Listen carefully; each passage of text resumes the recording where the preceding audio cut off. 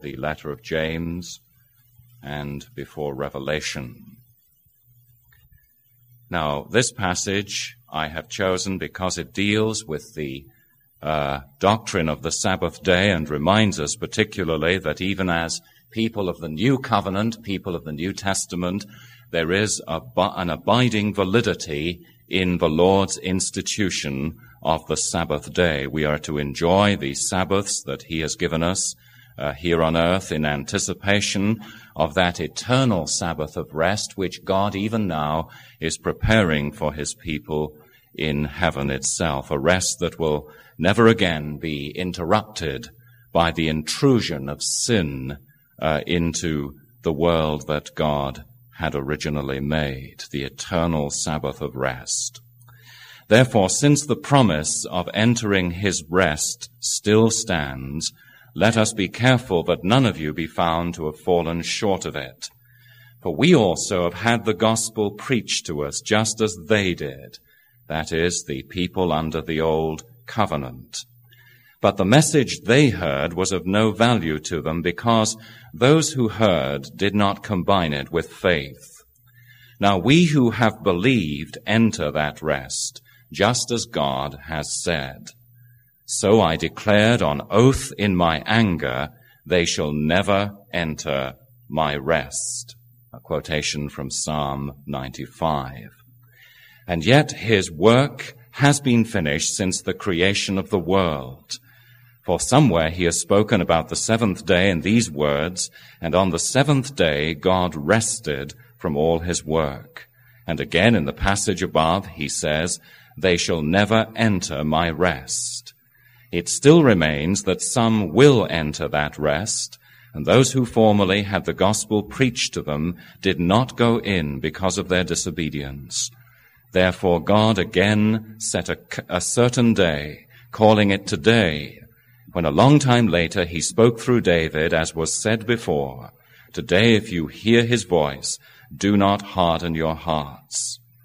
For if Joshua had given them rest, God would not have spoken later about another day. There remains then a Sabbath rest for the people of God. For anyone who enters God's rest also rests from his own work, just as God did from His. Let us therefore make every effort to enter that rest, so that no one will fall by following their example of disobedience. This is the word of God. May He indeed bless that passage to our hearts and minds. Now, will you turn with me in the Trinity hymnal in front of you to page 684, I believe it is this evening, 684, as we look together at the concluding two sections of the chapter on worship and the Sabbath day, sections 7 and 8. Now, in these previous Sunday evenings, we have, as most of you are aware, been spending 3 whole occasions in looking at the first 6 sections of this great chapter of of religious worship and the Sabbath day. And we have discovered many things about the importance of the worship of God, not least the ingredients of biblical worship being the offering of biblical prayer with faith and fervency and desire before the Lord, the reverent hearing of God's word with a view to our obeying it, the listening to the preaching of God's word, the offering of praise, and we saw last Sunday evening too, by implication, the church being under the administration of godly discipline. We've learned too that worship is no longer tied to a particular building. It's not necessary to worship God amid Gothic architecture or the grandeur of Beethoven or Bach. Helpful as these things may be, they are permissible, but the moment we begin to depend upon the aesthetics of worship, we have departed or are in danger of departing from true biblical worship, which is to be rendered to God in spirit and in truth.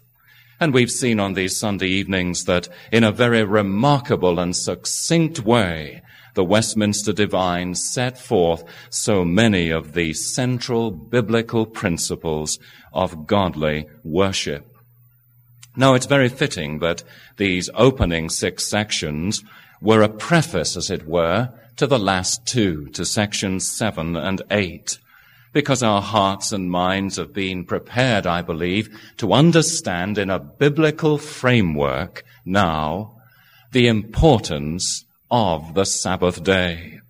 We are to worship God every day of our lives, but particularly and especially the Lord by his revelation in nature and particularly in his word has set apart the Lord's Day or the Sabbath day as that special season when God's people are to worship him in spirit and in truth.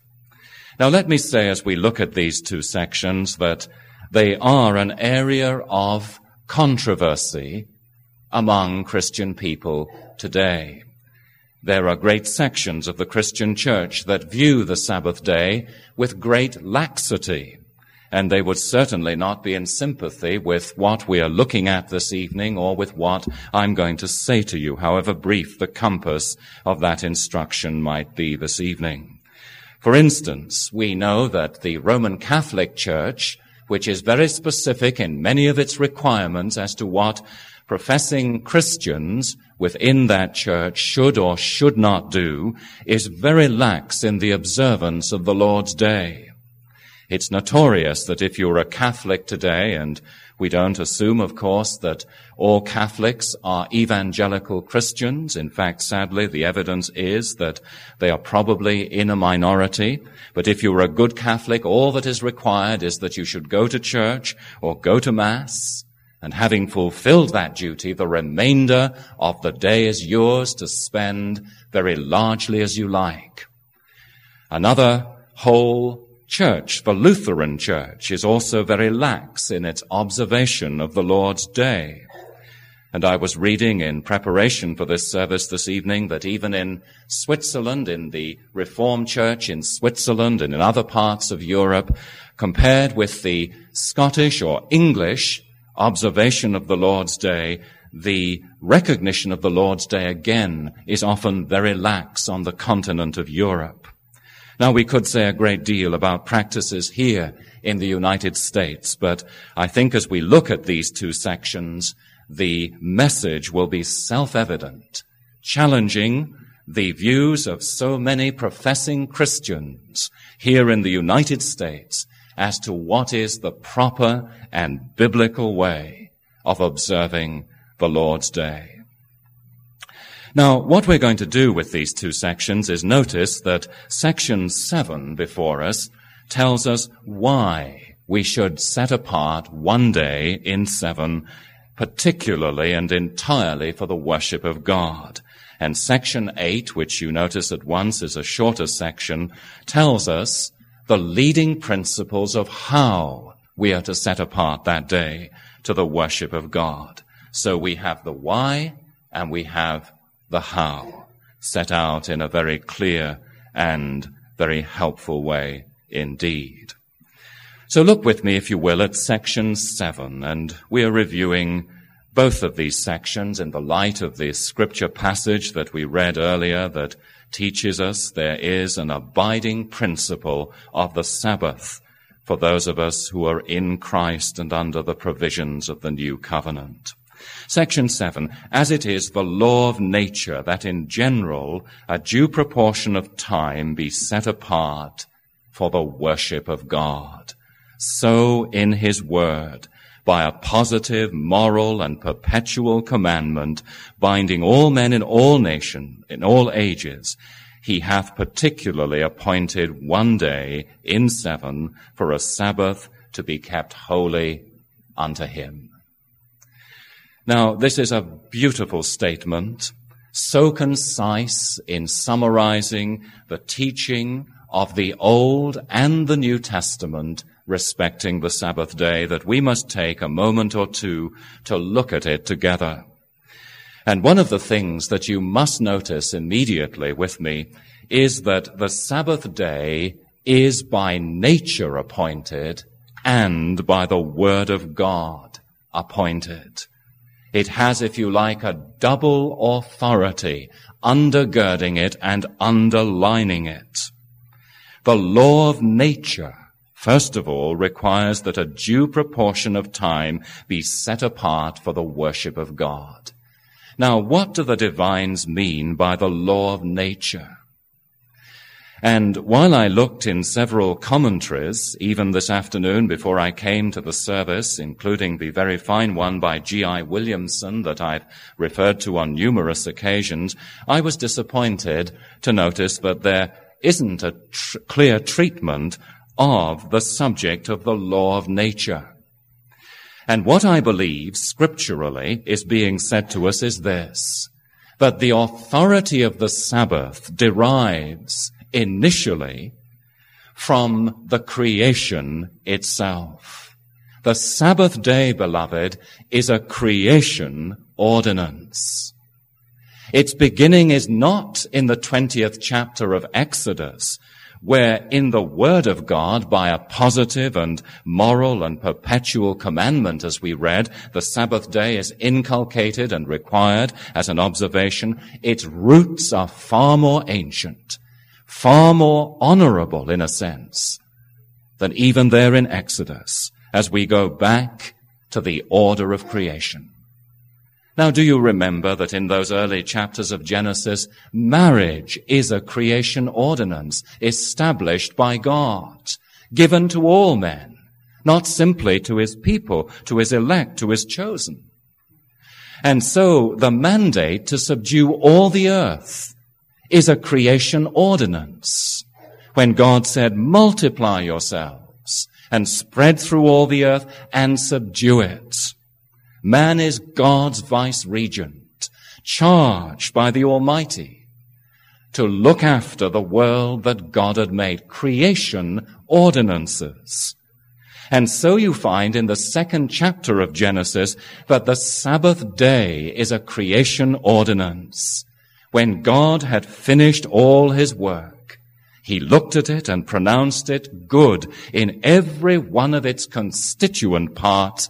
And then it says, the Lord rested upon the 7th day. And it's very clear that Adam and Eve at that stage were to enter in to the rest that God himself was enjoying upon the Sabbath day, the very word meaning cessation from work and normal duties. And that rest into which they entered was suddenly and sharply broken by the entrance of sin and evil into the world from outside, as we have already seen. But the Sabbath was established as a creation ordinance. Beloved, man, even in innocence, needed the Sabbath day. And it's a beautiful reminder.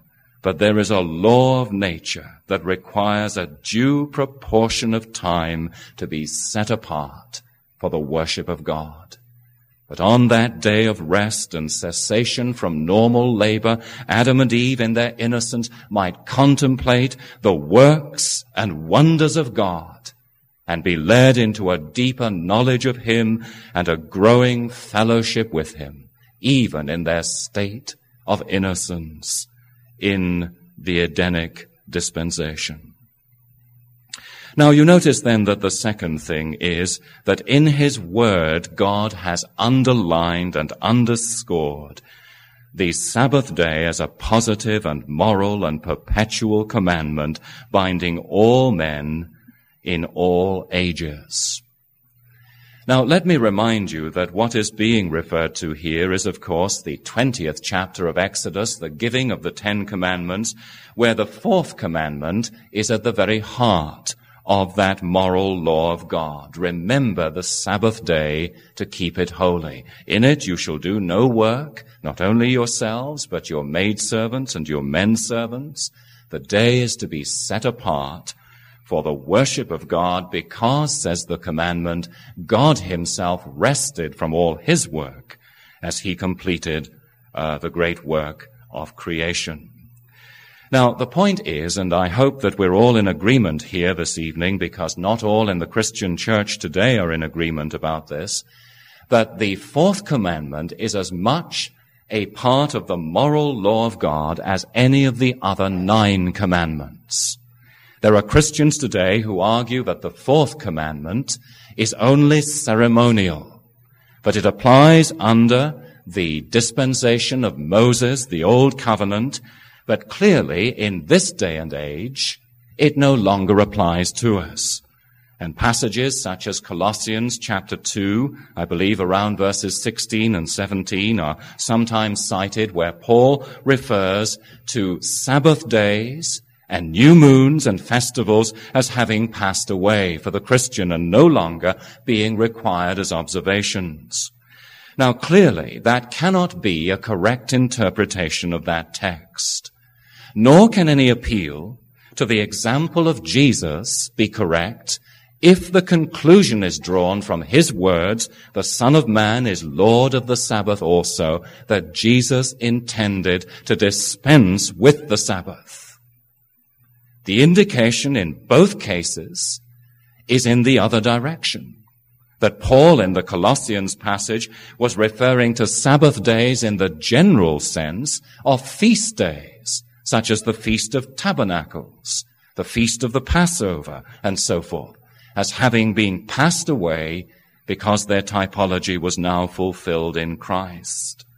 And in terms of Jesus' word as being the Lord of the Sabbath, his own example of keeping the Sabbath day so carefully should lead us to avoid any wrong conclusion from those passages in the Gospels where he deals with the Pharisees' distortion of the Sabbath day, but not with the dispensing of the Sabbath day as such. Now, I say this because it's quite clear in the Ten Commandments that it is a positive, moral, and perpetual commandment binding on all men in all ages. Beloved, the Sabbath day is not passé. May I say that again? The Sabbath day is not passé. If you believe in the 6th commandment, you shall not kill. If you believe in the 2nd commandment, you shall make no images. You are bound to be committed to the observation of the 4th commandment. Remember the Sabbath day, to keep it holy, by the same rationale that requires your obedience to the other 9. This one is of the same genre as the other 9. It is moral and perpetual, not ceremonial and passing. And you notice, moreover, that even the ungodly in the day of judgment will be accountable to the Lord for the way in which they have abused his Sabbath days. Because this command, like the others, is a command upon all men, made in the image of God, made for the fellowship of God, made to enjoy God forever. And the Sabbath day is one of the great means of grace by which they are enabled to do this. And yet they abuse it and despise it and set it at naught. And as you well know today, those of us who keep the Sabbath with any degree of seriousness are the laughing stock of others in society as we drive out on our roads in Jacksonville and see the boats and the carriages and the trailers and all the impedimenta of pleasure going out on the Lord's day as though this were a day that was identical to all the rest. Now you notice further that he has particularly appointed one day in 7 for a Sabbath. Now it's very interesting how this is worded and how the commandment is worded in Exodus chapter 20, because some professing Christians, notably in the Seventh-day Adventist Church, maintain, of course, that the day should always be the Saturday, the 7th day. It was the 7th day under the Old Covenant. It should still be the 7th day, they maintain, under the New Covenant.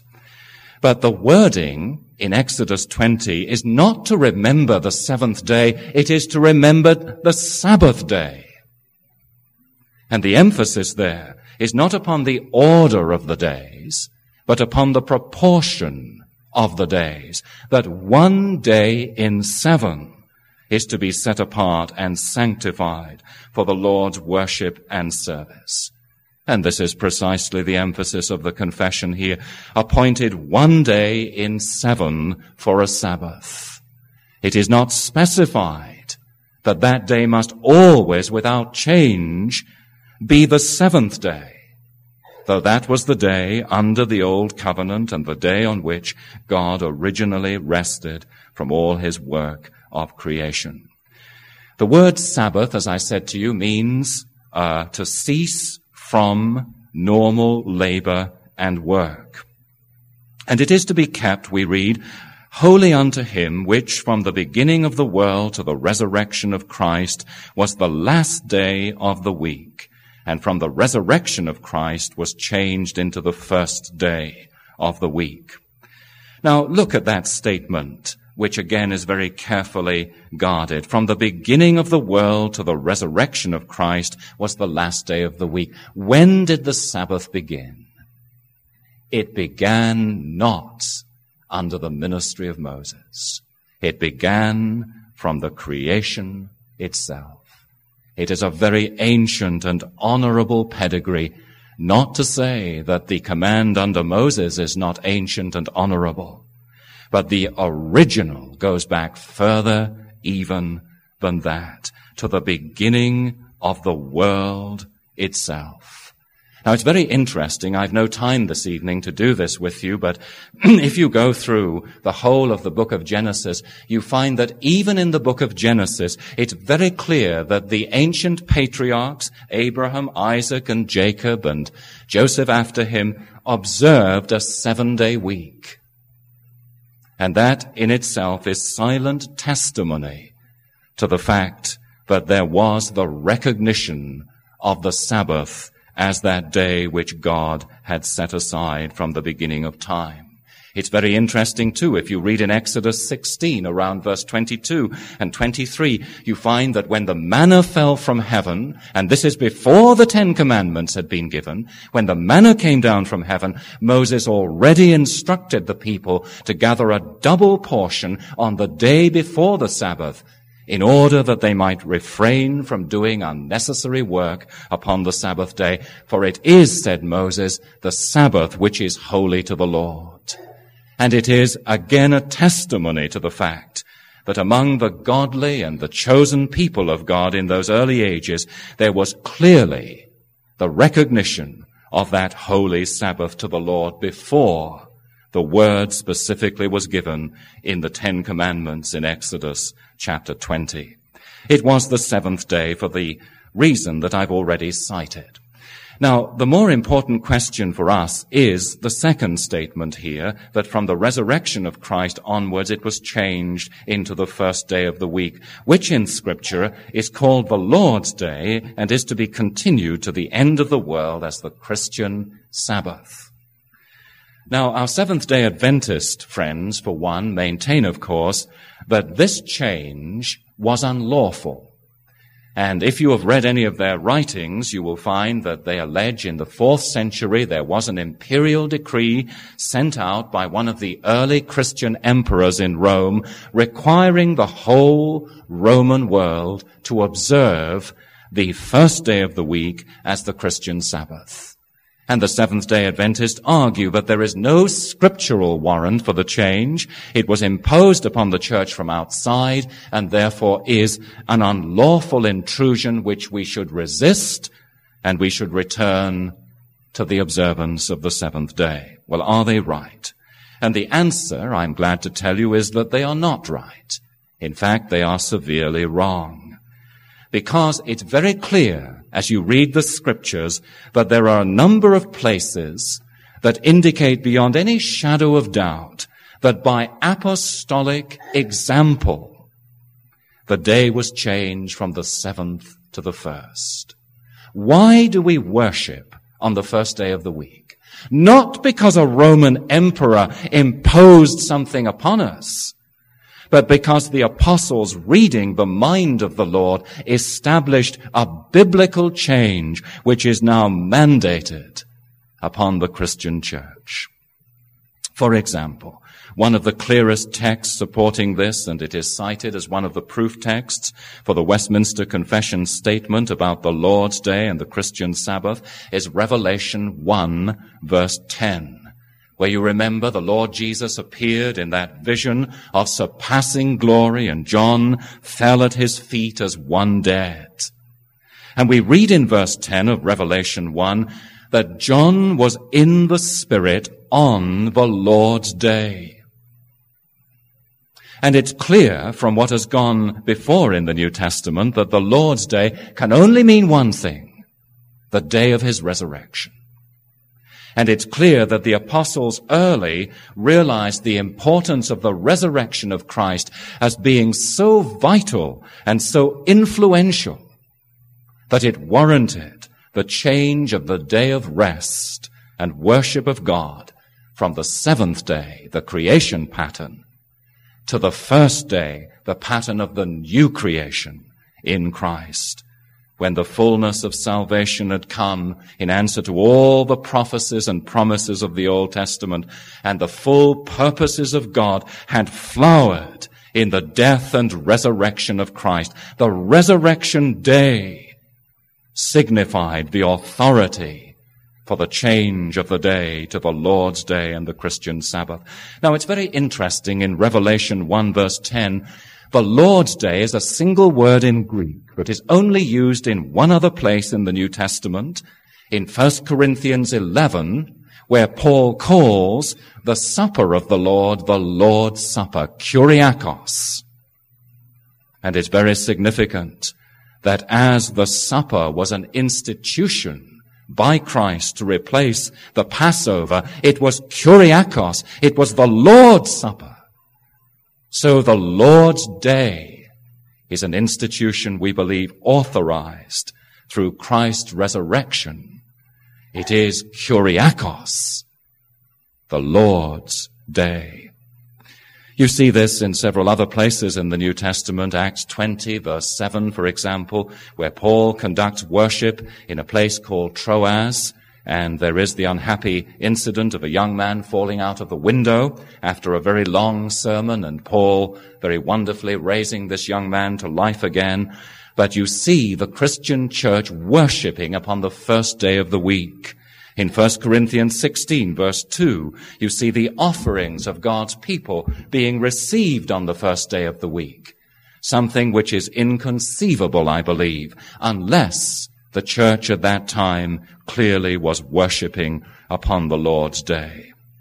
And so you see, we believe there is adequate scriptural and apostolic evidence and witness for the change, and that this day, the first day of the week, the Lord's Day, is to be continued to the end of the world as the Christian Sabbath.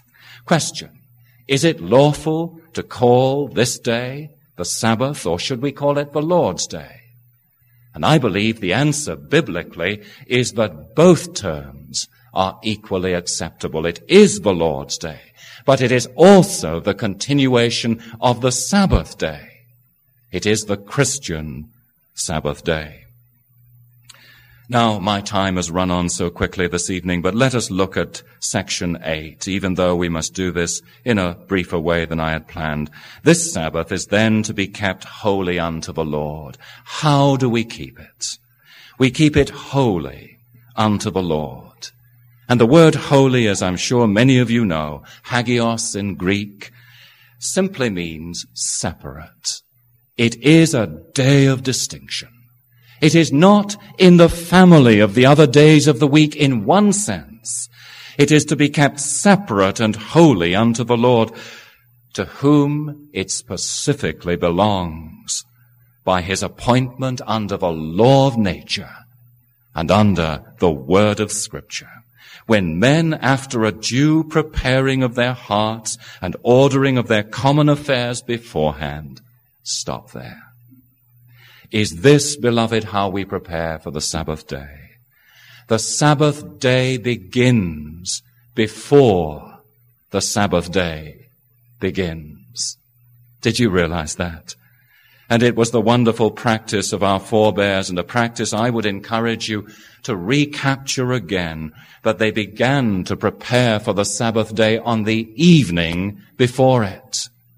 And if you read in the wonderful biography by Ian Murray of that great preacher Jonathan Edwards from Massachusetts, you find that he and his family began to think about the Sabbath day and prepare their hearts and minds on the Saturday evening as they shared godly converse together and read the scriptures and spent time in prayer that God would bless the means of grace to them on his day, duly preparing their hearts and ordering their common affairs beforehand so that nothing might intrude upon the hallowed hours of that day. I remember my Scottish grandfather, who died when I was very small, refused even to black his boots on the Sabbath day and would allow none of his children, 9 of them, as they grew up, to black their shoes, polish their shoes on the Lord's day. It had to be done on the Saturday evening at the latest before the Lord's day. Now you might say that is legalistic. I don't think so. It is respect for the day, saying we will keep that day as free as possible from unnecessary duties, that it might be holy and separate before the Lord. Ordering of our affairs beforehand, seeing as far as possible we are free from maintenance work around the church, around our homes, free of unnecessary duties, so that we do not, we continue, only observe an holy rest all the day from their own works, words, and thoughts about their worldly employments and recreations, but also are taken up the whole time in the public and private exercises of his worship and in the duties of necessity and mercy. So you see, the ingredients then are preparing ourselves for it properly, observing an holy rest within it from our own works, words, and thoughts about our worldly employments and recreations. And what it's saying to us is, so far as possible, we should seek on this day to keep our minds free from business concerns. We should avoid going into the office to catch up on work that we haven't got to on the other days of the week. We should avoid doing maintenance work around our homes or on our cars or in our yards. This is the Lord's day, and things that are lawful and right on the other days are so far as possible to be avoided by Christians who love to keep that day separate for the worship and service of Almighty God. Now it extends, you notice, to our speech. Isn't it challenging? It's so easy on Sunday, on the Lord's Day, to begin to converse with someone else about their car problems, or about their work problems, or about something else that really belongs to the other 6 days of the week. It's so easy in our thoughts, even in worship, as you well know, to find the intrusion of things that are alien to the Lord's Day, that take us away from the things of God, whether they are business worries, or family relationships, or the football match that we've seen earlier on Saturday, whatever it might be.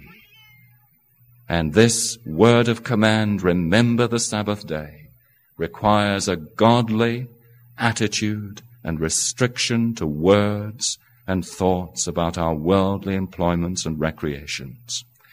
But you notice finally we are to be taken up the whole time in the public and private exercises of his worship and in the duties and necessities of mercy. Now let me ask the question as I draw to a close, is this a realistic standard for 1989? I believe it is, because the Word of God is not on some kind of sliding scale, but says the Puritans had the time and the self-discipline to do these things, but we men of the 20th century are too busy to fit in to such demands as these. I believe that their interpretation of this commandment is absolutely biblical and correct. It challenges my practices. It must challenge your practice as well. to give up the whole of that day, so far as is possible, to read the Scriptures, to read good Christian books of Christian missionary biography and biblical history, to talk with our children about the things of the Lord, to encourage them to read good books and read the Scriptures, to be regular in worship morning and evening, to be willing to use our time in relieving the needs and necessities of others as we visit hospitals or nursing homes or families in need. These activities are the ones that are to be encouraged upon the Lord's day, so that this is the ideal and the goal, I believe, beloved, that should be before us the whole time in public and private exercises of worship. Now, let me say that this is very wise and wonderful counsel. These men do not come down to specifics. They do not say, you cannot walk on the beach on the Lord's day. You cannot do this or that or the next thing on the Lord's day. Positively, they give the principles to us. And as responsible Christian men and women, we should be able to take those principles and find out what is appropriate conduct for the Lord's day. What does aid us in the worship of God? What does take us away from the worship of God on His day? And to be able responsibly to order our activities in that light. So I would encourage you to view this commandment and these sections in that positive light, that things that are lawful on other days we seek to avoid so much as possible on this day, and dedicate it in a godly and a biblical way to the service of our great Lord and Savior. May He bless this word to us all, for His name's sake. Our Father in heaven, there is much to challenge us here this evening, much in which we are sure our own practices fall lamentably short. And even we who minister the Word of God and oversee the people of God are so deeply conscious that in that area of words and thoughts, at least, if not of actions, we do not honor the Lord upon His day as the Scripture requires. But oh, what blessings attend a Sabbath well kept.